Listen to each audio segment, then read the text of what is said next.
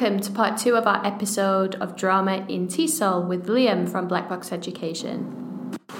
So when I was at school, drama was taught very much as a separate subject, standalone, and it wasn't really integrated into other classes, such as my French classes or other subjects that I studied. Do you see that there is a benefit of integrating drama into other subjects? For me, it's the devising and making of original drama and the processes and the conventions of that other teachers can embed into other subject areas. And that's something that I've researched into and applied to the resources in Black Box, and I'll give you 2 examples of that.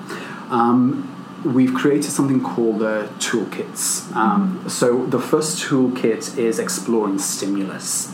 So stimulus is any object, anything really that is going to stimulate and give you ideas. So it could be a cup of coffee, absolutely, a stuffed toy, realia, anything like that. So actually, let's apply that to a subject area. So the stimulus could be a plant in biology. Mm-hmm. So of course, there's going to be these scientific experiments around that, but first of all, we need to research around it.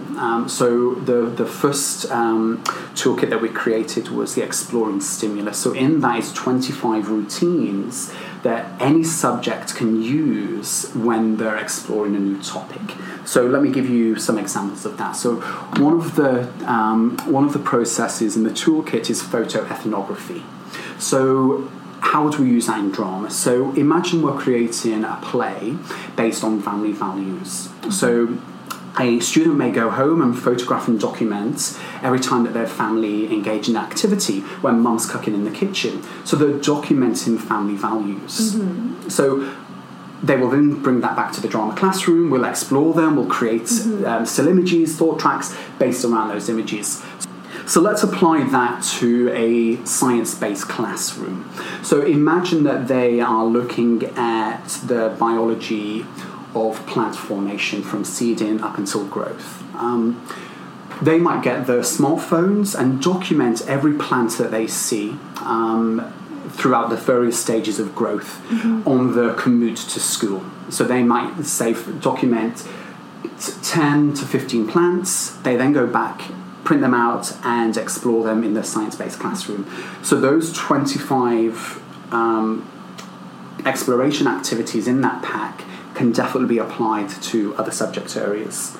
The other one is the Drama Conventions and Techniques Toolkit. And that is 40 processes that a teacher can use, again, in any subject area. So let's give that example again in a drama classroom. A still image. Still image is creating a representation of life that is frozen in time. So if students are looking at the conflict of rival gangs, as an example, they might create a still image of the 2 gangs just about to go at war with each other. And then we'll explore that through other drama mediums. We can apply that to a history class. So imagine that they are studying the suffragettes movement at the early 20th century. They might watch a short documentary from the teacher, they might have a chapter of a book that they need to read, they might listen to a podcast. Once they've engaged in that, the teacher then might say, right, create a still image of Emily Pankhurst up in the sand and the rest of the women surrounding her. So then they'll create the still image. Then they might do the next drama technique in the pack, which is a thought track. So what is Emily Pankhurst thinking at this moment? And then a thought track is when the character speaks the thought out loud. So you might go around different students in the classroom and say, thought track, thought track, thought track, and then they'll do a thought track of the different characters that they're portraying in that scene. Wow, so it's really quite versatile. Definitely. So for those teachers who may not have used much drama in their classes, what sort of techniques or activities would you suggest that they try and use out in their language classes this week to try and integrate more drama into their lessons? So I always say if you're going to be working on voice work and drama work, start with a vocal warm-up and maybe a physical warm-up if you're going to be doing something more physical. And that's a great way. That's a great way to start a lesson. You could just literally start the lesson with that, couldn't you? And that'd be a really engaging way, just to get the learners in, get them moving as well, maybe. What's great as well is that once students start getting used to warming up their bodies and warming up their voices, and especially if they're older students in secondary school, is that they can start to have authorship of that start of the lesson. So you will say, oh, Eve, next lesson you're going to run the warm-up. So can you find a warm-up that we're all going to engage with? Oh, that's a fantastic idea. Same again with the vocal warm-up. You're going to be autonomous control of their learning. Super important. One thing that I'm sure most TESOL teachers have used in their classroom is the idea of role play. One person takes on one role, and then the other person takes on another role, and they have a conversation.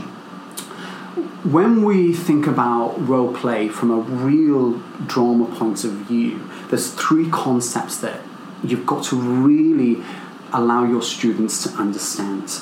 And they're actually 3 very simple concepts. Who are you playing? Okay, well, we've been learning about ingredients and groceries. So let's do a role play that you're in a shop. You're going to make a cake. You need the ingredients. So you're going to play the shopkeeper, and I'm going to play the person who is making a cake, and I need the ingredients, okay? So we know who we're going to be.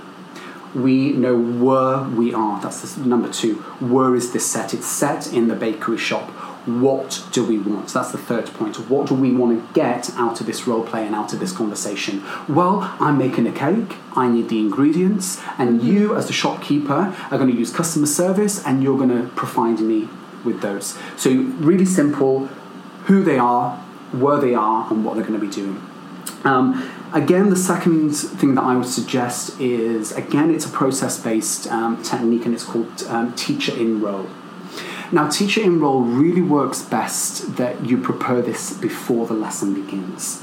So, as an example, imagine that your student's going to be learning a day at the doctor's. So medical, they're feeling a bit sick. So we're going to be learning the conversation of what we might say to a doctor or the receptionist, or we might need to call up an emergency line. So the context is medical. So the teacher in role, before that lesson begins, might put on a doctor's coat, a stethoscope, and as the learners are entering, this works great for primary school students, is that they see you in costume, they see you in role, they get excited about the learning, they get this energy to engage in the learning. So imagine throughout that full lesson that you play the role of the doctor, and you're teaching them all. When you talk to me, you would say this. When you talk to my receptionist, and then you might have a quick change of the wig. Oh, hello. Yes, welcome. So that idea of changing characters through costumes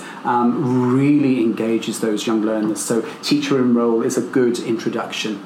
Yeah, because they're able to suspend disbelief quite easily. Oh, absolutely, absolutely. But even in secondary school, we do one called Spies. So the teacher in role takes on the role of being this big spy, and the students go on a mission around the school to find it.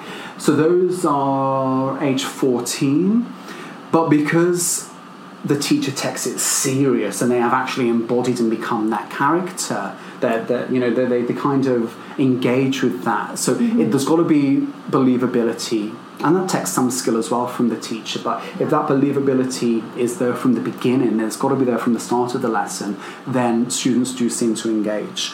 And then the third point that I want to talk about is a convention that we call writing in role. And this is great, especially for TESOL, because you are looking at 2 skills. You're looking at their written work, and you're looking at the spoken language. So imagine that they've been looking, let's use the example of the doctors. And the doctor said, well, if you've got any more symptoms, just send me a quick email about what it is. So writing in role is that you taking on a character and writing something as that character. And there's loads of examples. You can write a diary extract. You could write an email to somebody. You could write a letter to somebody. It could be a social media post that you're writing. But you are embodying a character in a situation and writing as that character. So, of course, they will write this. Then how do we dramatise that? Well, there's a variety of methods that you can use. You can ask the student to read it out in character.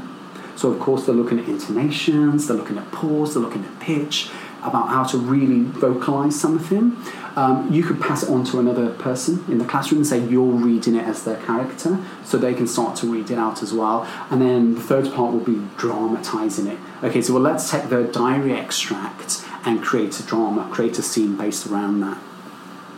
Some excellent ideas, really creative. It really is, and they're so practical. They're easy to apply, and I really like the idea of actually getting into the role. As you say, the teacher in role, yeah. Put on costume and stuff like that. I think that could be applied to not just TESOL but many other subjects. Yeah. I've observed a few lessons actually of teachers that did that, and it worked really well. I saw a really good hospital doctor's lesson where that actually happened. So is there a particular resource on your webpage that you would recommend for TESOL teachers? I would definitely recommend that teachers look into our flashcards.